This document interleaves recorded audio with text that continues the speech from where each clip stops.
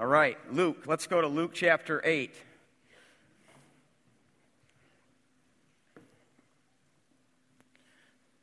And I'm going to just start at verse 22 because that's when this story begins. If you have a Bible like mine, it's found in 840. Let's stand for the reading of God's Word. One of my favorite stories here in Luke's Gospel. One day, Jesus said to his disciples, "Let us go to the other side of the lake." So they got into a boat and they set out. I'm just going to skip verses 23 to 25 and then go down to 26. I know that just raised your curiosity, which I like. They sailed to the region of the Gerasenes, which is literally how this reads, opposite Galilee.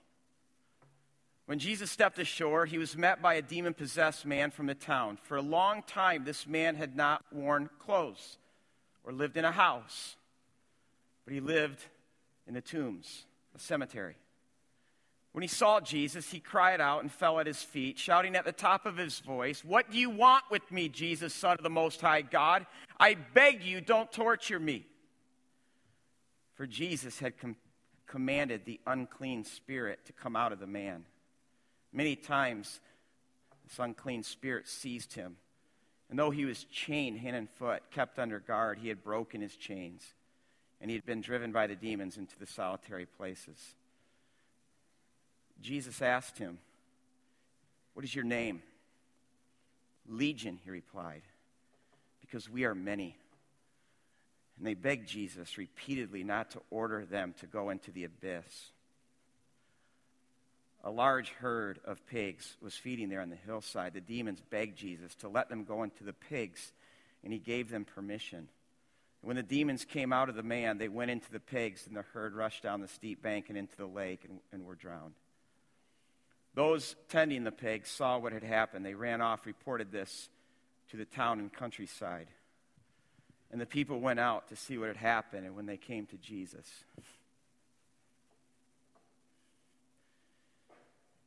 they found this man, whom the demons had gone out, sitting at Jesus' feet, dressed and in his right mind, and they were afraid. And those who had seen it told the people how the demon-possessed man had been cured. And then all the people of the region of the Gerasenes asked Jesus to leave them because they were overcome with fear. So Jesus got in the boat and left. This is God's word. You can be seated. I had all these PowerPoints this morning that I was going to show you, and we had technical difficulties, so I'm going to have to try to explain what I was going to show you. This whole thing starts in verse 22, where Jesus says to his disciples, "Let us go to the other side of the lake." Literally, it just reads, "Let us go to the other side." And I wanted to show you how the lake worked in terms of who lived around this lake, because we might just assume that it was all the same, but really there are actually 3 different political districts around the Sea of Galilee with different rulers. All of them, of course, reported to Rome, but they were different. They were especially different culturally. And if you remember a few weeks ago, I showed you where Jesus did a large majority of his ministry. It was on that northern part of the Sea of Galilee in a really 3-by-6 mile radius where Jews lived. Not just Jews, but Jews who had an intense devotion to God, to Torah, to knowing it, to living it, to teaching it, to praying it, and if they had the privilege, to die it. It was those kind of people that lived in what we called this triangle, just because Chorazin and Bethsaida, Capernaum kind of formed this triangle on the northern side of the lake. On the other side of the lake, you have a region called Decapolis. Deca means 10, polis means city. These 10 cities, which dominated this region, were planted. I mean, that's the only word I can use. They were planted by Alexander the Great. When he came to this part of the world, he didn't just conquer it, but he He converted it. I mean, his whole objective was to Hellenize the world, to Westernize it, to Greekize it. In fact, I think Paul is the world's greatest missionary prior to the Apostle Paul because he did exactly what he set out to do. He didn't just conquer the world, but he converted it to Hellenism. He made the world Greek. And the way that he did it after he would conquer a region is he would plant cities and he would leave a cohort of soldiers behind with a huge wad of cash, and he would say, all right, I want you to build a mini Athens here or a mini Sparta and make sure there's a McDonald's and a Starbucks and a movie theater and an arena. Really. I mean, they didn't have that stuff back then, but a lot like it. And see, Alexander the Great, when he just saw the Western culture as supreme, and he saw the city as his means to propagate Western culture, to propagate this Western worldview. And he did it through temples, through theaters, arenas, spas, all these institutions of the Greek way of life.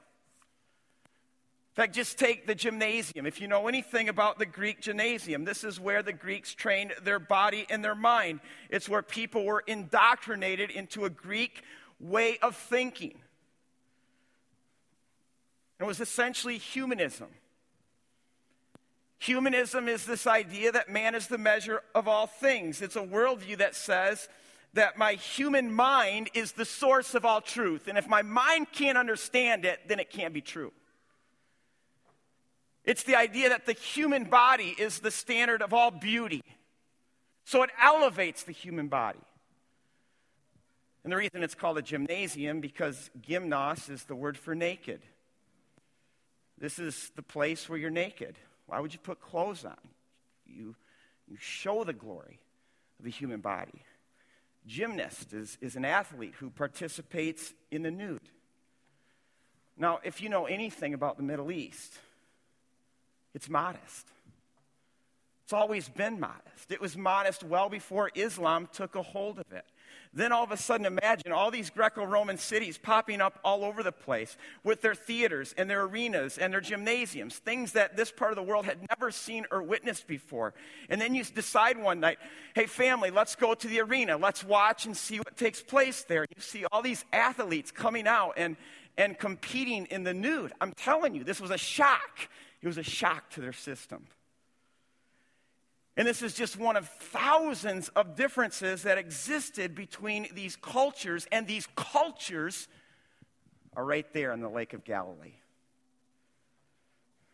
I mean, to the simple eye, these regions couldn't be more different. I mean, it's the difference between the Jewish part, which things made of mud and stone brick, to the other side where it's Greco-Roman, things of white marble and theaters and beautiful colonnaded streets and running water, villas. And you have this town, Susita, which is one of the primary cities of the Decapolis, which is just perched on this high hill on the Sea of Galilee. In fact, it would have been a city that would have been in everybody's view when Jesus is teaching his Sermon on the Mount. And I can see Jesus almost pointing at that city and then pointing at his disciples and saying, you are the city on a hill. That's the glory of man. You are the glory of God. So, to any faithful Jew, that land was forbidden. In fact, a religious Jew of that time wasn't even allowed to utter the word Decapolis. So they simply said the other side, or a faraway country, like Jesus says in the parable of the prodigal. Or, as it says in our text, Gerashin. Gerashin is the Hebrew word for expelled. This is the land of the expelled ones. This is the land of the unclean, of the unkosher. It's the land of evil and demonic. That's how the Jewish people saw this. And certainly, no Jewish kid from the triangle would ever think about going to the other side. Hey guys, let's get in the boat. Let's go to the other side. I could just hear these disciples. I don't know how much they would say in front of Jesus, but I can see them whispering behind Jesus' back, like, what's this guy thinking? Is he crazy? And they get in a boat, and what happens?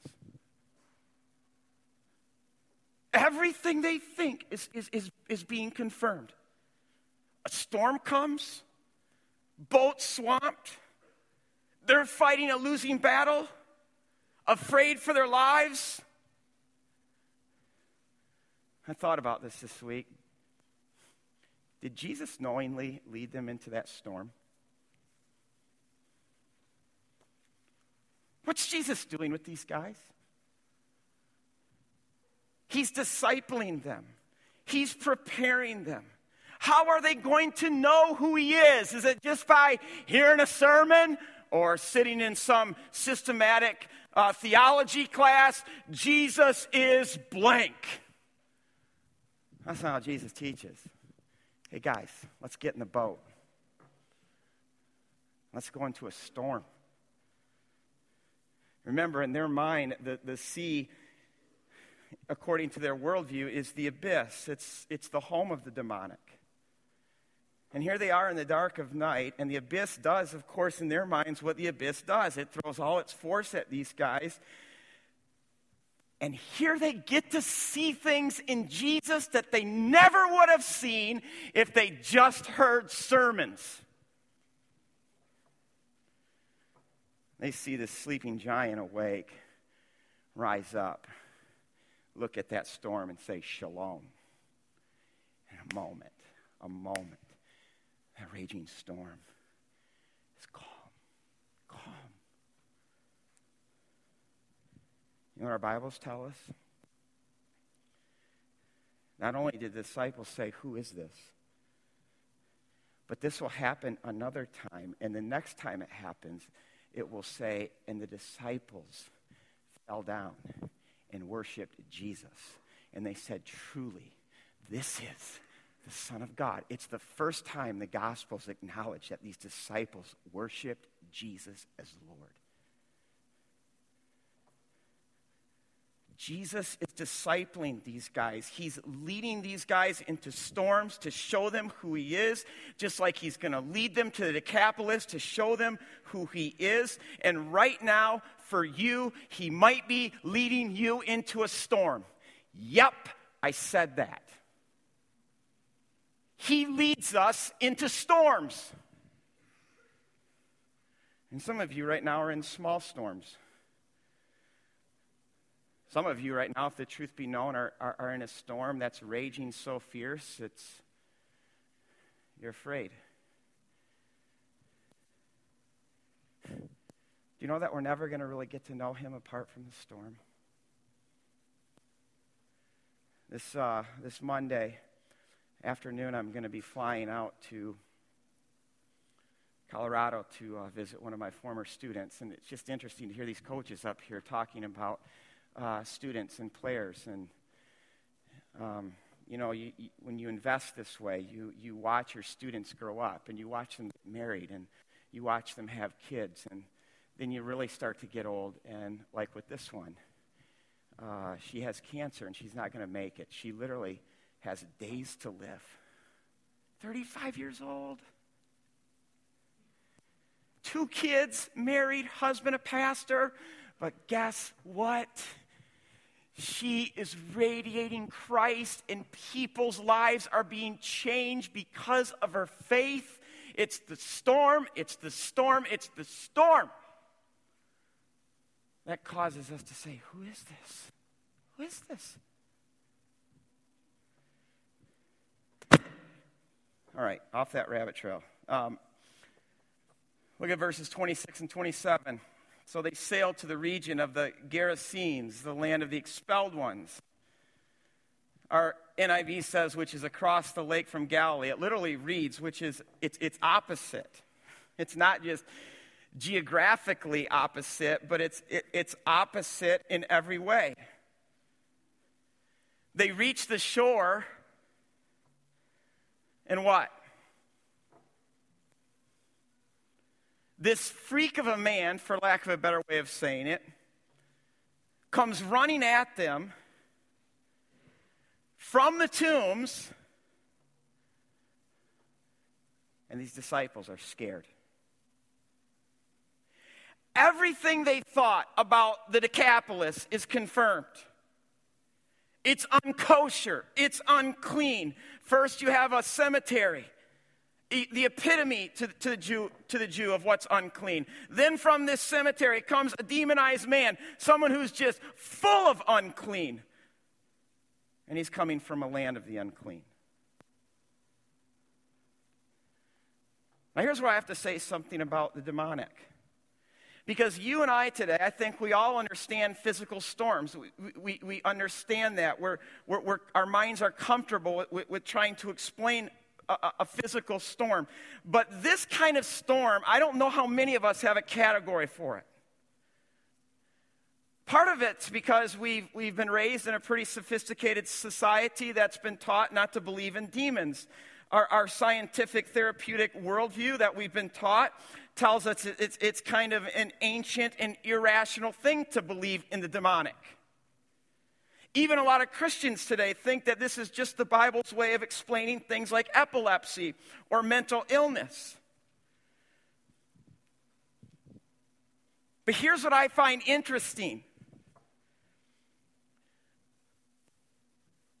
If you deny demons today because of this scientific therapeutic worldview, you are also embracing one of the most simplistic, and let me add, dehumanizing ways of looking at people and their problems. Because what I'm seeing more and more is that what our world tells us is that all problems now are physiological, and if you have a problem, it's resolved either through meds or pill taking. So if you have a problem with that, you take that pill. And if you have a problem with this, you take this pill. You talk about simplistic. I remember a few years ago when Gabe, my son, came home when he was in high school. He said, "Dad, I don't know of a single girl in my class right now who's not taking meds." Now listen, I am not against pills. I know that there is a time and place and situations where pills are the most appropriate thing to take. But if we're going to reduce all problems today to pill taking, in my opinion, this is dehumanizing. God's word recognizes the complexity of human beings. In fact, just turn to Matthew 4. Because we need to see this.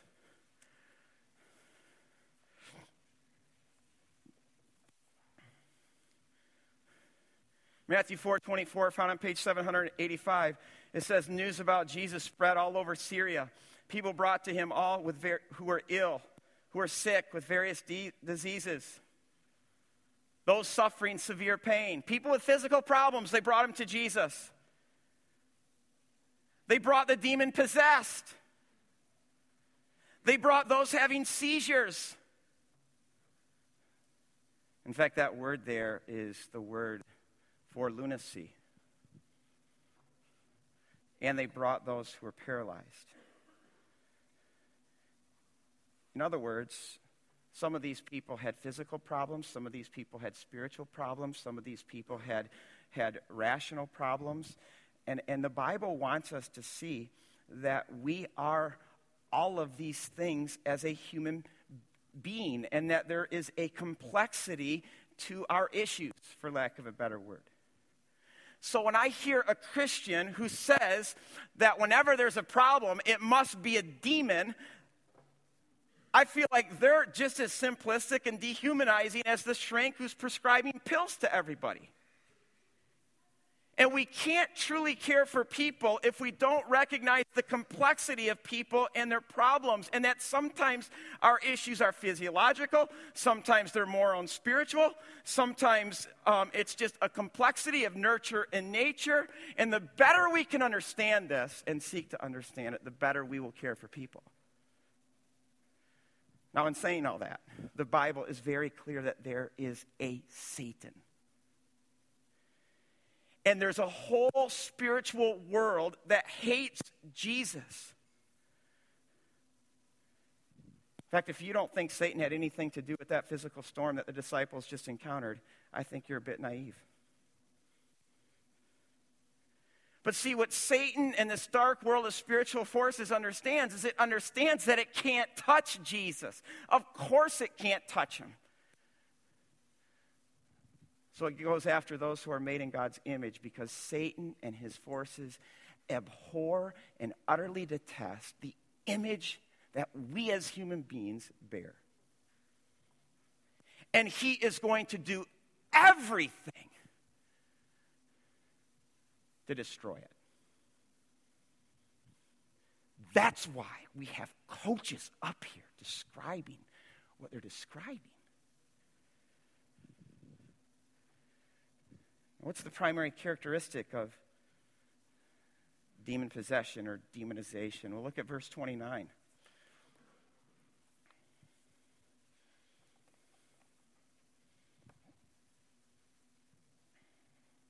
For Jesus had commanded the impure spirit to come out of the man. Many times it had seized him, and though he was chained hand and foot and kept under guard, he had broken his chains and had been driven by the demons into solitary places.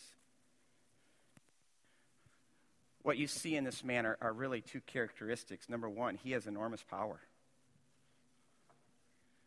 And yet he's a slave. Enormous power, yet a slave.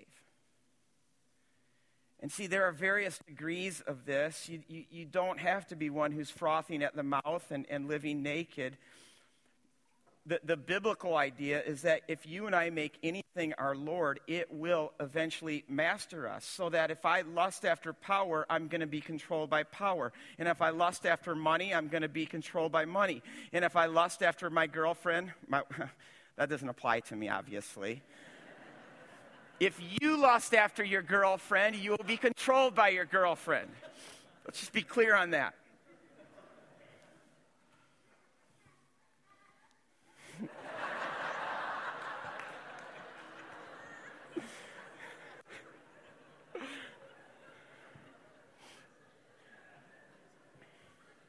You gotta love it. Wasn't it great seeing the kids up here today, too?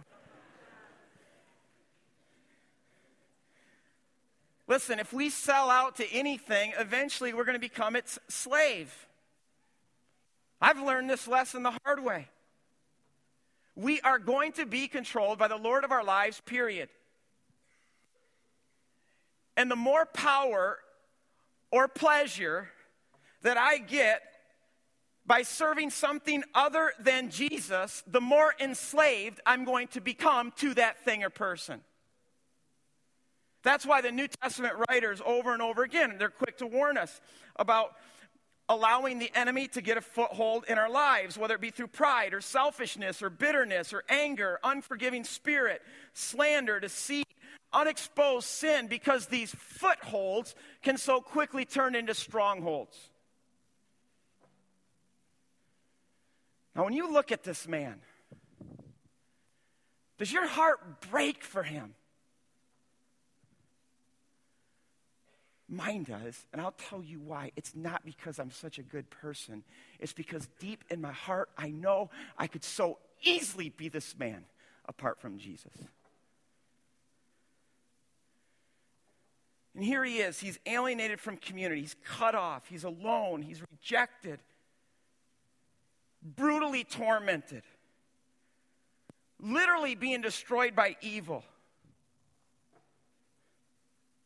And let's not forget that this is someone's son, maybe someone's brother, someone's sister.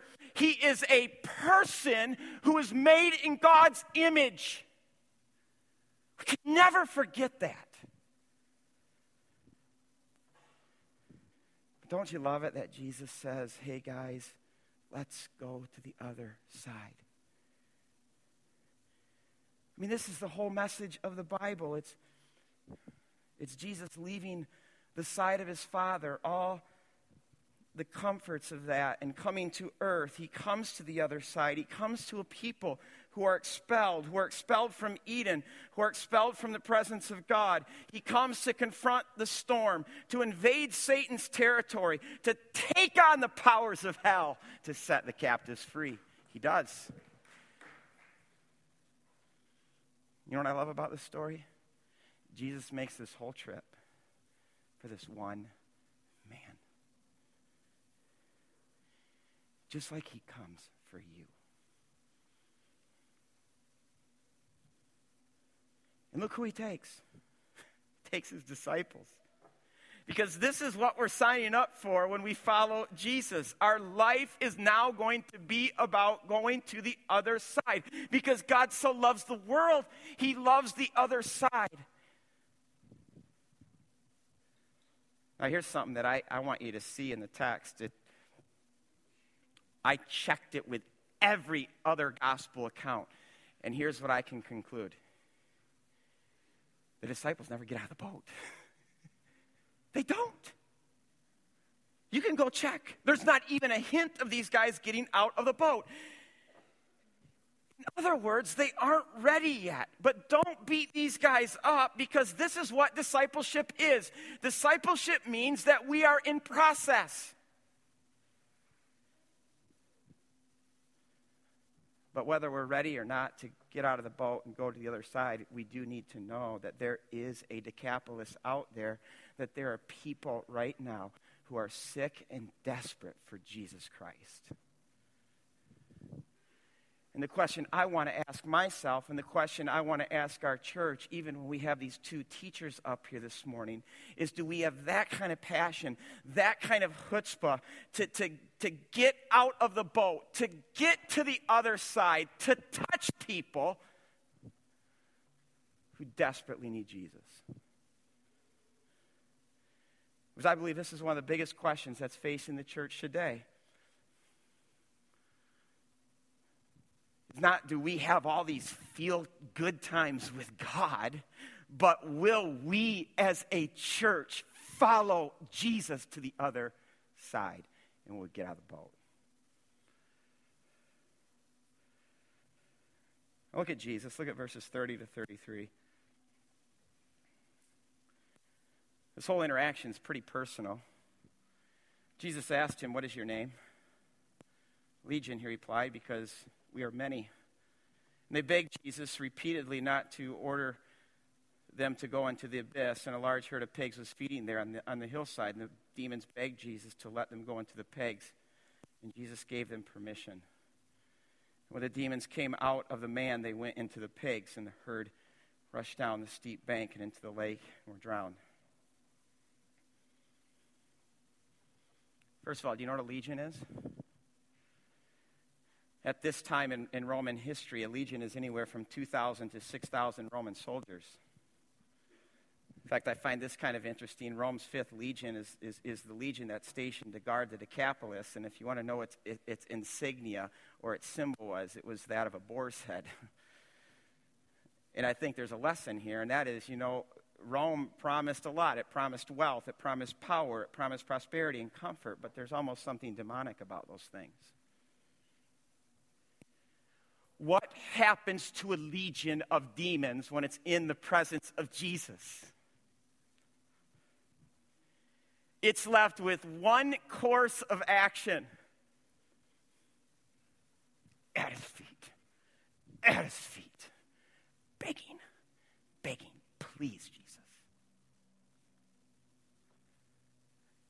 See, Legion knows who he's dealing with in Jesus. The demons always know. That's why they're like saying, "Son of the Most High God."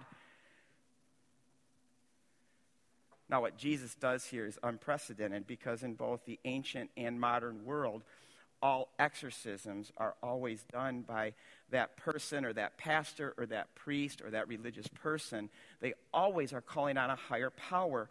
But Jesus, just like he can look at a storm and say shalom, and it's calm, he can just look at this man possessed with thousands of demons and say, "Get out. Get out."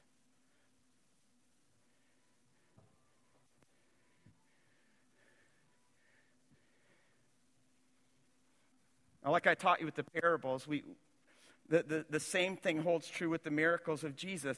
The miracle isn't just Jesus pulling out another magic trick from his bag of tricks. He's painting a picture through the miracle itself of who he is. So when he stills the storm, or better yet, when he walks on it, he's telling everybody, this is my place in the universe. He's put all things, even the Tehom, even the demonic, under my feet. And when he speaks into that storm, it's like Genesis 1 and 2 all over again, where he's speaking into the tohu vebohu and bringing shalom to chaos.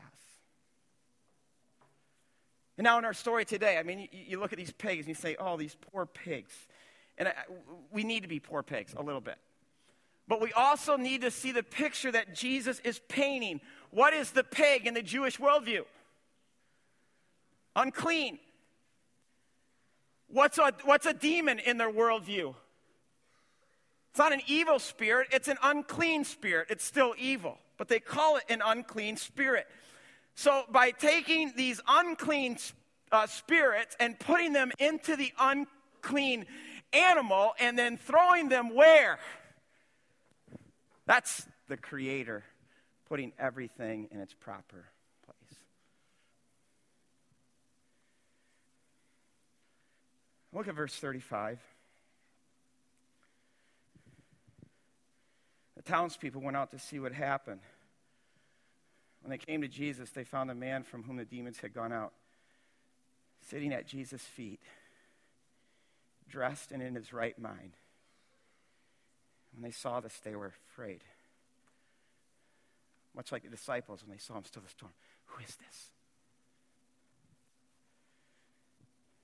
I don't know if you remember in Exodus when we talked about the plagues and we talked about how Pharaoh's magicians tried to keep up with God and trying to reduplicate the plague, and they could actually keep up with the first couple, but they get to about the third or fourth plague and they have to go back to Pharaoh and say, Pharaoh, we can't do this. This is the finger of God. And see, Jesus is going to say a few chapters later in Luke 11, verse 20, he's going to say, but if I drive out demons by what? The finger of God. Then you will know the kingdom of heaven has come on you. I want you to see what happens when the kingdom of heaven descends upon a demoniac. It utterly transforms this man's life because Jesus' power is real. Jesus doesn't just put Band-Aids on people. He heals people from the inside out. No more voices in this man's head. No more nightmares at night. No more rage. No more anger. No more fear. He is free. And there's a detail in this story that just, it cuts me to the heart. In Mark's gospel, Mark wants us to introduce us to this man by describing how he cries out with loud groans all day long and how he's cutting himself. He's all bloody. Luke doesn't mention that stuff. Luke instead highlights the fact that this man is naked. And not only that, verse 27, he says he's been naked for a long time. Now when the townspeople come out and see what happened, they see this man dressed. Who dressed him? Who?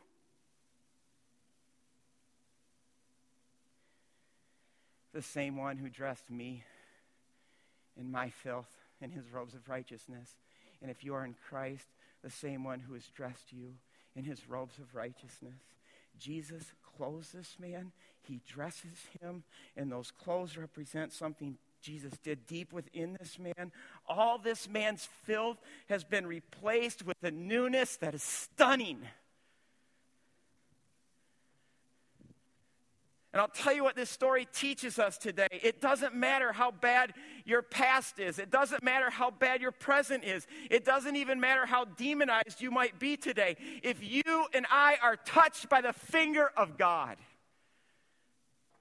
we are made clean and normal, in our right mind, utterly transformed from the inside out.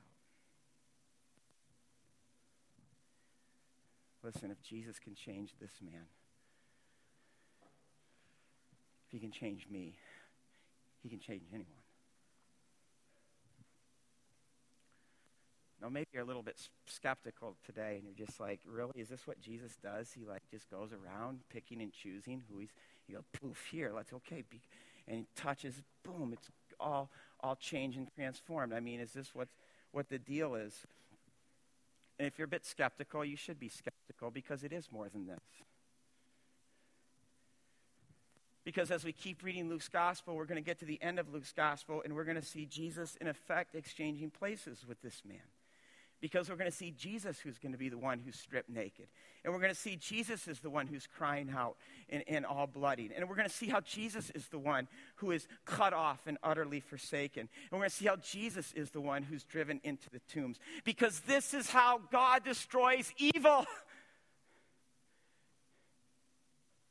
He absorbs it into himself.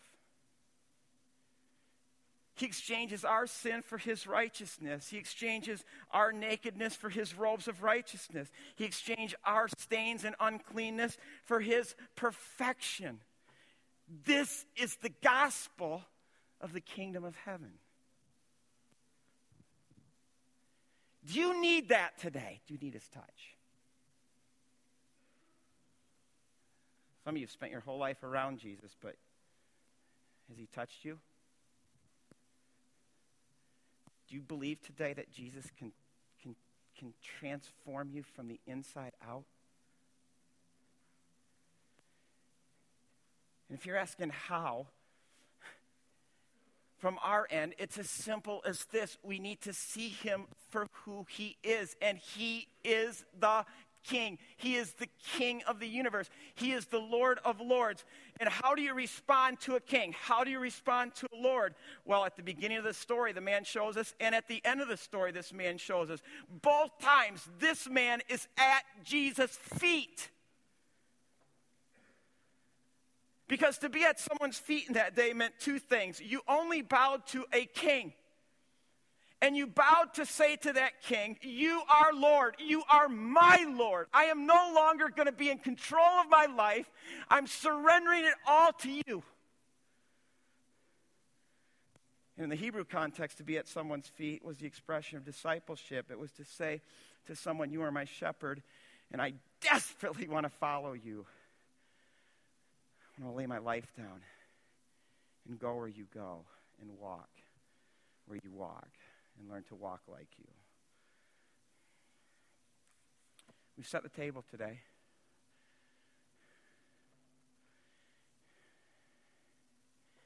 And I don't want it to be for everybody. I want it to be for those of us this morning who want him. We want him. I want it to be for us who see him. And in seeing him, want to bow at his feet. God, thank you for showing us your face, showing us your heart in Jesus. And God, as we look at all the chaos around and even the chaos within, there is a Lord, a creator who is good, who wants to recreate everything that's gone broken. God, I pray this morning that there would be repentance in this room. I pray that you would open the eyes of our heart to see you. And for those of you of us, God, that just have this want today for more of you and want to repent of ourselves and want to bow our lives at your feet, God. I pray, God, that you would continue to change, that you would calm the storm, that you would still us, and that your shalom would break into our chaos for the glory of Jesus Christ. Amen. Let's just enter a time of silence.